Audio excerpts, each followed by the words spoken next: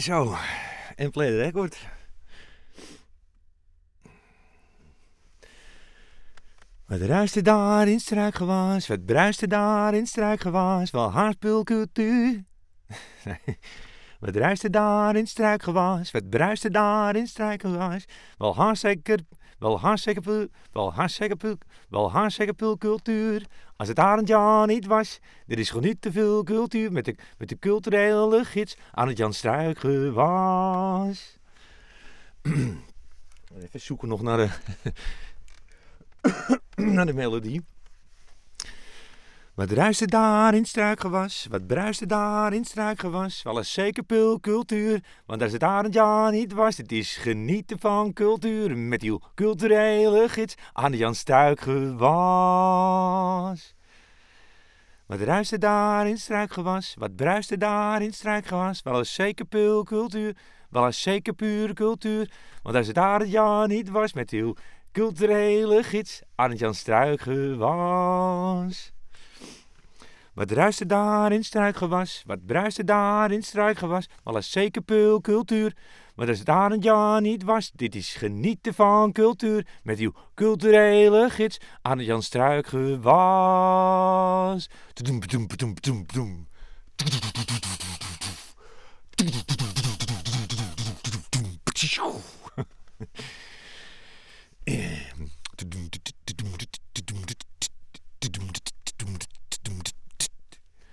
Wat ruiste daar in struikgewas, wat bruiste daar in struikgewas, wel zeker puur cultuur. Als het Arend-Jan niet was, het is genieten veel cultuur, met uw culturele gids Arend-Jan Struijk gewas. Nou, die staat er wel op, denk ik. Dit is Genieten van Cultuur met Arend-Jan Struijk gewas. Mijn naam is Arend-Jan Struijk gewas. Ik ben 39 jaar. In de eerste plaats een echte cultuurliefhebber. In de breedste zin van het woord.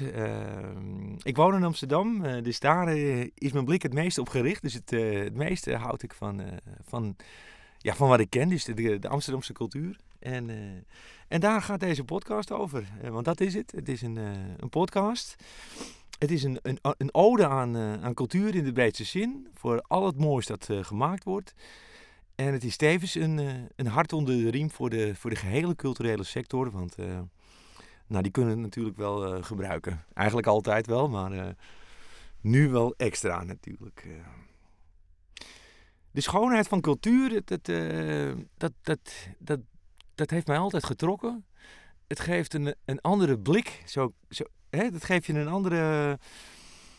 Ja, het vult je geest eigenlijk met iets moois. Of een andere kijk. Of iets...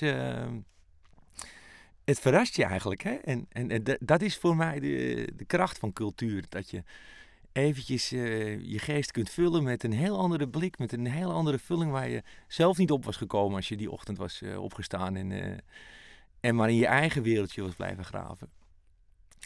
Dan, mensen zijn dan toch geneigd, denk ik persoonlijk ook wel, om je dan toch zorgen te maken. En dat vind ik zonde, want daarvoor is dit leven toch echt te kort. Dus ik steek de loftrompet voor de culturele sector. En dit is de allereerste aflevering van de podcast reeks. Ik weet natuurlijk niet zeker of het een reeks gaat worden. Wanneer is het een reeks? Je gaat niet bij 2 zeggen van het is een reeks. En bij 3 is het ook niet echt meteen een reeks of zo. Dan is het meer een trilogie of een drieluik. Maar bij 4 misschien een carré van podcast. Nou, daar heb ik eigenlijk nog nooit van gehoord. Laten we zeggen dat, stel ik kom tot 4, dan noemen we het een reeks. En tot die tijd noem ik het gewoon een podcast. Even kijken, ik zit hier in een kleine zelfgemaakt studiootje eigenlijk. Ik heb de record button ingedrukt. En ik heb mezelf een glas Orangina ingeschonken. Ik zit er heel low-key, low profile in. Gewoon, Ja, praten we over de schoonheid van cultuur. Het concept is duidelijk wat mij betreft. Ik bespreek waarschijnlijk dus wekelijks een culturele bezienswaardigheid. Er is enorm veel aanbod en niet alles kan wellicht. Dus dat zeg ik nu alvast. Ik ga natuurlijk echt cherrypicking. Maar ik probeer een verrassende mix te bieden. Een greep uit de cultuur. Van theater tot operette. Maar ook boeken, films, beeldende kunst, performance art. Maar ook gewoon muziek, street music, noem maar op. Alles komt wat mij betreft aan bod in Genieten van Cultuur met Arend-Jan Struijk. Ik doe het helemaal alleen en dat vind ik heerlijk. Ik kan nooit te laat komen. Ik ben altijd op tijd. En ik kan helemaal mijn goddelijke gang gaan. Geen gezeik, geen tegenwoorden. Ik ga gewoon... Ja, het concept is eigenlijk dus... Ik loop tegen iets aan. En daar verdiep ik in. Hè. Het is heel associatief. Wat zijn mijn eerste gedachten erbij? Waar neemt het me naartoe? En zo laat ik mijn geest eigenlijk de vrije loop gaan. En aan het einde van de... Want ik ga er helemaal onbevangen in. Dus ik laat het helemaal gaan. En dan aan het einde van de podcast, dan check ik het eigenlijk. Dus puur fact-checking. Pure fact-checking. Dus met online erbij en kijken wat het is. En zodoende heel openlijk, heel spontaan eigenlijk mijn aandacht verdelen over de culturele sector. Ja, wat kun je dan nog... ter inleiding nog even van zeggen. Want waarom? Waarom is misschien een goede vraag. In eerste plaats is het voor mij pure expressie. Mijn persoonlijke drang daarnaar. Ik ben een echte prater. Met een unlimited woordenbindel, zeg ik wel eens. Daar heb ik geen provider voor nodig. Ik ben wel en breed bespraakt. En neem zeker geen blad voor de mond. En hou dus in de eerste plaats onwijs veel van cultuur. En waarom een podcast? Kijk, iedereen lijkt tegenwoordig een podcast te maken. Ik zeg wel eens gekscherend, in het land van de podcast is het voortdurend herfst. Want ze schieten als paddenstoelen, paddenstoelen poppen ze op, weet je wel. En je hebt een hele wisselende kwaliteit. Ik zie het meer als in een model. Weet je, je hebt low budget en low quality. Nou, daar zijn veruit de meeste voorbeelden van. Je hebt ook low budget met high quality. Het zijn... dat zijn echte pareltjes die je tegenkomt van een oprecht verhaal. Of een hele interessante hoek. Of wat ook tekenend is voor podcast, denk ik. Dat het is heel erg specifiek. Hè? Het zijn allemaal niches bij elkaar. Mensen lijken heel erg toch aan te klampen bij de... Wie luistert het meest? Nou, dan zal het wel goed zijn, ga ik het ook luisteren. Maar er is zoveel aanbod dat je kan heel erg op jouw specifieke wensen kun je dus overal is wel bijna een podcast over gemaakt. Maar het merendeel is dan verwijs ik naar de eerste categorie. Dat is dus low budget, low quality. En dat is veruit het meest. Dan kan het er wel over een onderwerp gaan wat je aanspreekt, maar dan is het gewoon heel slecht gemaakt. En vaak zijn er 2, 3 mensen die denken van kom, we gaan eens. En die lullen maar echt helemaal een eind in de ronde om zichzelf opzwepend. Geluidskwaliteit is vaak ook erbarmelijk. En alleen maar lulkoek in de ruimte, weet je wel. Nou ja, dat is dus de eerste. De tweede is dus low budget, high quality. Dat zijn die pareltjes. Je hebt natuurlijk ook high budget. High budget, low quality. Dan heb ik het over heel grote producties waar enorme budgetten mee gemoeid zijn. Er zitten hele bedrijven achter, dat noemen ze stage entertainment. Ik zelf hou niet van musicals. Dus ik was een keer naar Tarzan en dat was in Scheveningen, moet ik zeggen. Het Holland Casino en theater. Nou, dat was echt, dan ben ik in de rust weggegaan. Ik zag op een gegeven moment Chantal Jansen en Liane boven het publiek heen suizen. Ik dacht, het zal mijn tijd wel duren. Ik ben niet teruggegaan. Maar daar wordt ontzettend veel geld in gepompt. Het is wel geinig, want het is natuurlijk Joop van den Ende die hele triangle hebben opgezet. Hè? Dus die hebben het echt voor elkaar. Daar moet ik hem wel credits voor geven. Hij heeft natuurlijk wel die musicals en het niveau daarvan in Nederland echt wel naar een ander niveau gebracht. Maar ja, ik hou er zelf niet van. Ik hou van theatraal, maar dat is me net iets te veel. De hele tijd, elke keer weer dat moeten dansen, dat moeten zingen. Dat mij niet gezien. En met die triangle bedoel ik dat om zo'n theaterproductie, dan hebben ze echt zo'n Phantom of the Opera bijvoorbeeld. Wil je die kwaliteit hoog houden met die acteurs, met de decors. Ja, dan moet zo'n show, je kunt niet 3 maanden voorbereiden om dan vervolgens 2 weken in Carré te staan. Want dat gaat niet uit. Je moet dan echt een langdurende show hebben. Want er gaat dus veel geld zitten in de voorbereiding. Dus met decors, met oefeningen, met juiste mensen, choreografie, het hele plaatje. Er gaat veel geld in zitten. En wil je dat eruit hebben, dan moet je dus langer staan. Maar ja, welk theater wil dat? Want die hebben dus meer aanbod. Mensen willen meer. Mensen willen niet. Hè? Stel je woont ergens in een dorp of in een stad met een theater. Dan ga je niet een heel jaar lang 14 keer naar dezelfde voorstelling. Omdat het theater toevallig die ene voorstelling zo duur heeft ingekocht. En dat het zo lang moet blijven draaien. Dus dat heeft Joop dus gedaan. Die heeft een eigen theater gekocht. Een eigen productie erop gezet. En dus ook de triangle. Dus het derde punt is dus de ticketing. Dus die hebben ook een eigen ticketing opgezet. Dus het heeft eigenlijk het hele de geldmachine zelf in handen. Dus en ook met de marketing natuurlijk. Dus die soldaat van Oranje.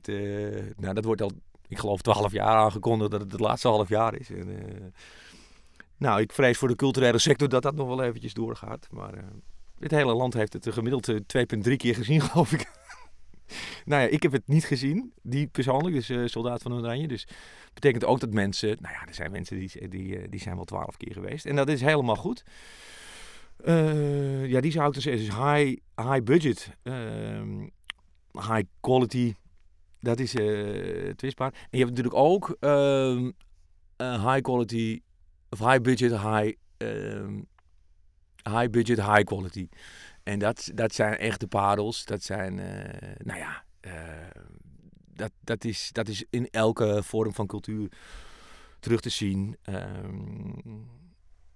En dat zijn natuurlijk de parels waar het om draait.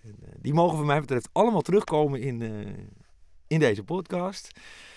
Dus dat is eigenlijk wat ik qua voorbereiding wilde zeggen. En over naar de rubriek. Wat zag Arend-Jan aan cultuur deze week? Even weer een live jingle. Dit gaat on the go. Ga ik dit proberen wat te snijden. Ik zet het nu gewoon zo meteen als ik tevreden ben online. En dan ga ik kijken of ik het deze week hier en nou wat kan snijden. Iets beter kan maken. Ik heb bijvoorbeeld ook zo'n sample machine. Maar daar heb ik eigenlijk nog geen sjoegen van hoe daar geluid uit te krijgen. Dus voor nu eventjes live. Over naar de rubriek. Wat zag Arend-Jan aan cultuur deze week?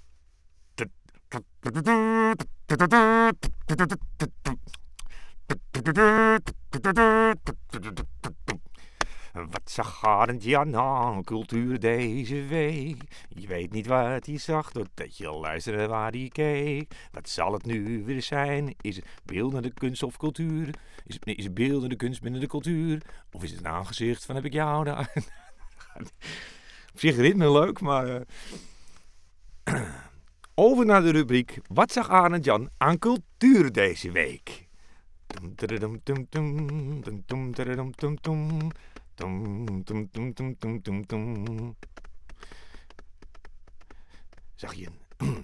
Zag je een jongleur al op de straat? Ik moet het even textueel voorbereiden. Dat heb ik niet gedaan. Dus wel bij die eerste ding had ik textueel voorbereid, deze niet. Geeft niks, lekker ontspannen. Ik hou het gewoon even plain. Over naar de rubriek. Wat zag Arend-Jan aan cultuur deze week? Heel grappig. Net op de fiets hier naartoe. Ik fiets op de Hendrikskade, dacht ik. In ieder geval vanaf Scheepvaartmuseum richting Centraal. Pak ik daar de pont naar Noord, naar de NSM, waar ik nu zit. En ik fiets langs het water, weet je wel, waar die boten liggen.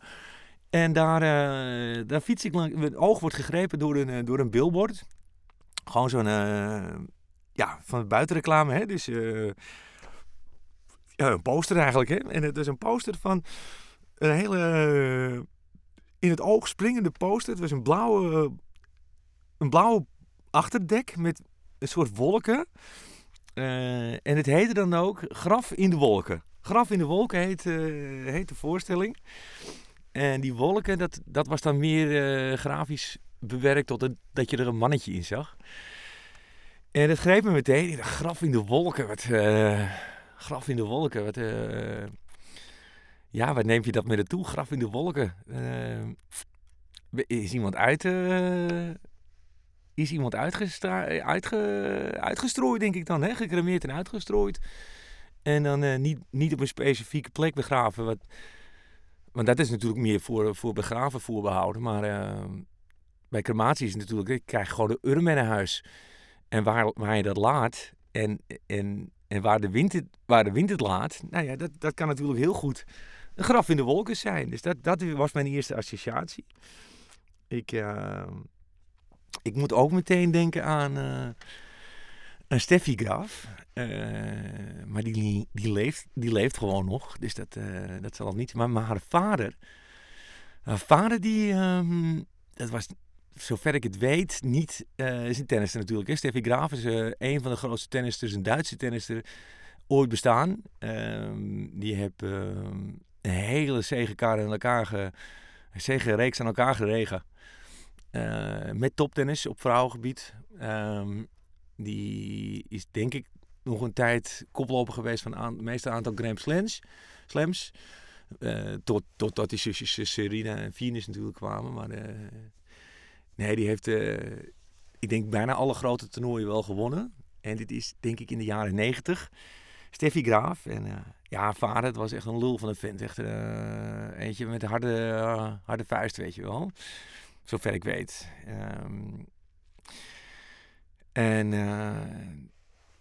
Dan moet ik nu ook denken aan Duitse tennissers die... als je nu denkt aan Duitse tennissers, dan moet ik denken aan Boris Becker. Dat is dan de mannen natuurlijk. Maar die is op een gegeven moment ook een goede tennis, een roodharige kerel. Dus heel jong al doorgebroken.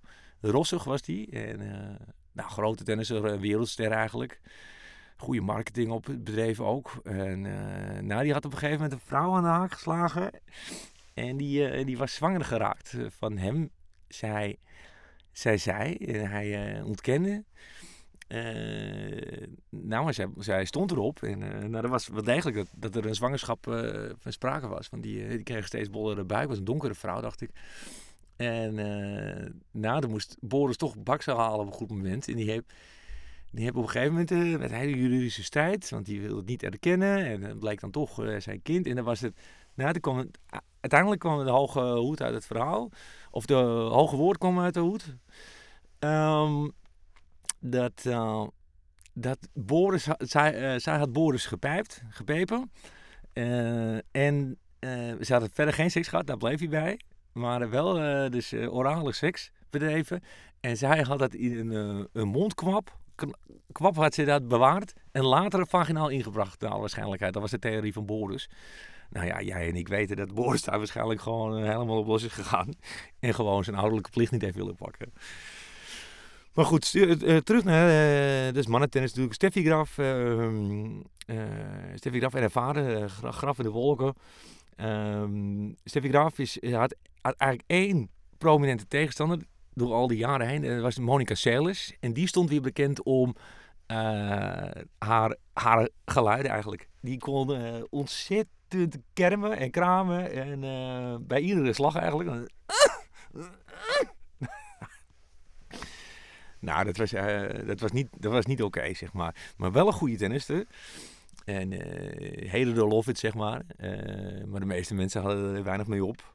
Ook niet dat Steffi Graf nou zo'n sympathieke was, hoor. Maar die Monica Seles, die had met het gekreunen... nee, dat sprak ook veel mensen niet aan. Dus in die zin was het ook... Het waren de hoogtijdagen voor tennis voor hun persoonlijk. Maar voor de vrouwentennis in de breedste zin waren het geen goede tijden. Maar dat kreeg een opleving toen er dus met een opmerkelijke incident heeft er toen plaatsgevonden met dat het publiek zich ermee ging bemoeien. En die heb een fan van Monica Seles... Nee, een fan van... Ja, een fan van Steffi Graf. Die heeft Monica Seles gestoken met een scherp voorwerp. Hoogstwaarschijnlijk een mes. Tijdens de wedstrijd. Nou, dat was natuurlijk... dat is gewoon ook live uitgezonden, denk ik. En nou, de wereld, dat was in die tijd ongekend. Dat was ongekend en daar lusten de honden geen brood van. Maar Monica Seles is natuurlijk uitgeschakeld toen door die steekpartij. En dat heeft een gapend gat achtergelaten in die eeuwige concurrentiestijd tussen die twee. Dus in die tijd heeft Steffi Graf heel veel prijzen kunnen pakken. En dat palmares enorm op kunnen laten lopen. En ja, dus het zou kunnen zijn dat het daarover gaat. Of over de invloed van publiek, denk ik ook. Wat de invloed is van publiek op, nou in dit geval dan wat ik aanhaal met het tennis. Maar dat is natuurlijk veel breder, want wat je nu ook ziet in coronatijden, dat met bijvoorbeeld in de sport, ook verder nog in de voetballerij bijvoorbeeld, er is helemaal geen publiek bij nu. En dat heeft enorme weerga op de ambiance natuurlijk, maar ook op de sport zelf en op de prestaties. Er is praktisch geen onderscheid meer tussen een thuis- en een uitwedstrijd, en dat zie je ook in de statistieken natuurlijk. Want normaal gesproken gaat het hele legioen die gaat erachter staan. En dat is een boost voor die spelers thuis. En er wordt toch wat extra's verwacht. En dan kunnen spelers net het stapje extra geven. En dat ontbreekt natuurlijk nu door het ontbreken van publiek. Door het toedoen van corona. En dus iedere thuiswedstrijd is een uitwedstrijd bijna. Hè? Want die afmetingen van het veld, die blijven gelijk. Het spelletje, de spelregels blijven gelijk. Alleen die ambiance, die is anders. En dat is natuurlijk ook iets wat je in de culturele sector nu heel erg mist. Want hoeveel is er niet afgezegd? Bijna alles is afgezegd. Natuurlijk, er is een tijdje geweest met 30 mensen en nu mogen we misschien ook met een paar. Maar dit is niet cultuur, dat wil je ook met z'n allen beleven. Het gaat om de interactie tussen de kunstenaar en zijn publiek, of haar publiek, of hen publiek. Gezamenlijk publiek, mocht het een gezelschap zijn of zo. Nou ja, dus die link die zie ik ook. En nou ja, dus... En dat is ook het belang van deze podcast natuurlijk. Het onderstrepen van cultuur. En in dit geval dus de voorstelling Het Graf in de Wolken.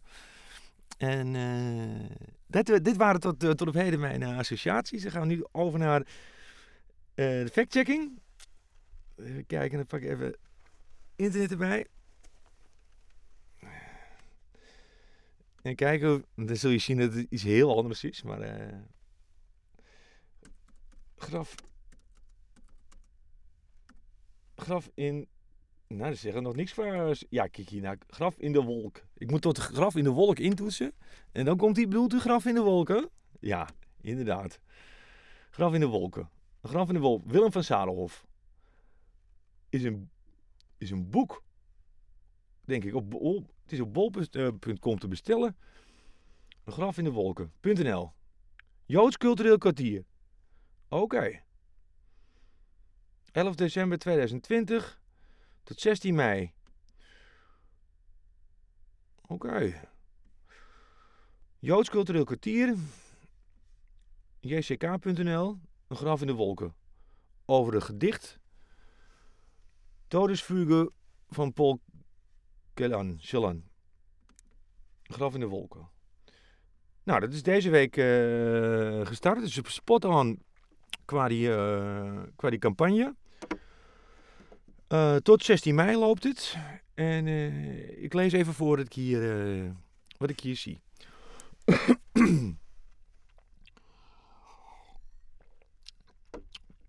Ik denk dus dat het een theatervoorstelling is. In mei 1945 schreef de Roemeense dichter Paul Celan, van 1920 tot 1970, is 50 jaar oud geworden die man, het gedicht Todesfuge, over de verschrikkingen van de Holocaust en concentratiekampen. Het gedicht wordt gezien als dé poëtische vertaling van de Holocaust. Todesfuge staat centraal in een tentoonstelling die vanaf 11 december in het Joods Historisch Museum te zien is. In 2020 is het precies 100 jaar geleden dat Celans geboorte en 75 jaar na de bevrijding van Auschwitz. Celan overleefde verschillende werkkampen. Zijn ouders overleefden de oorlog niet. De eerste jaren na de oorlog kon zijn poëtische beschrijving van een concentratiekamp niet op veel begrip rekenen. Tegenwoordig wordt Celan juist beschouwd als een van de grootste dichters van de 20e eeuw. Todesfuge is in meer dan 40 talen vertaald en is een van de meest gepubliceerde besproken Duitsstalige gedichten. Een van de 3 originele exemplaren van het gedicht bevinden zich in de collectie van de Nederlandse hoogleraar Paul Sars. Dat document vormt de kern van een tentoonstelling die zich richt op het leven van Celan. Op de betekenis en ontvangst van Todesfuge en op de impact van het gedicht op andere kunstenaars. Locatie. De tentoonstelling is te zien in het Joods Historisch Museum aan de Nieuwe Amstelstraat nummer 1 in Amsterdam. Gevestigd in het eeuwenoude voormalige synagogecomplex van het Ashkenazisch Joodse gemeente. Nieuwe Amstelstraat, dat is een heel mooi gebouw volgens mij. Dat is vlakbij waar het nieuwe Joodse monument komt. Al die namen. Toegang. Met een toegangsbewijs kun je alle tentoonstellingen van alle locaties van het Joods cultureel kwartier bezoeken. Tevens heb je gratis toegang tot alle evenementen, tenzij anders aangegeven. Museumkaarthouders hoeven geen entreebewijs aan te schaffen. Nee, dat is natuurlijk het grote voordeel van zo'n pas. Die heb je er zo uit. Als je cultuurliefhebber heb je zo'n pas er zo uit. Oké, nou, ik zat dus wel goed met in de Duitse hoek. Maar het is dus veel zwaardere thematiek dan ik dacht. Het gaat helemaal terug naar de Holocaust. Nou, zo zie je maar weer hoe cultuur kan verrassen. Nou, ik ben er zelf ook. Ik ga zeker een kijkje nemen, denk ik. Volgende week weer een nieuwe aflevering. Ik wil meteen afronden eigenlijk. Dit is het format. Waarschijnlijk weer totaal iets anders. Ik ga gewoon weer kijken wat er op me afkomt. En wat ik erbij voel, wat ik associeer. En dan de factcheck. Ik vond het vandaag heel ontspannen. Ik was een beetje verrast met de diepte van de zwaarte van de thematiek van de voorstelling. Maar het lijkt mij het is heel goed om daar, al was het maar omdat we niet vergeten natuurlijk. En het zal ongetwijfeld heel mooi gemaakt zijn. Dus volgende keer weer totaal iets anders. Als het maar oprecht is en uit het hart. En dan wil ik nog graag afsluiten met een uitsmijter. En dat is blijf openstaan voor cultuur en laat je verrassen voor al dat je nog niet kent. Dit was Genieten van Cultuur met Arend-Jan Struijk.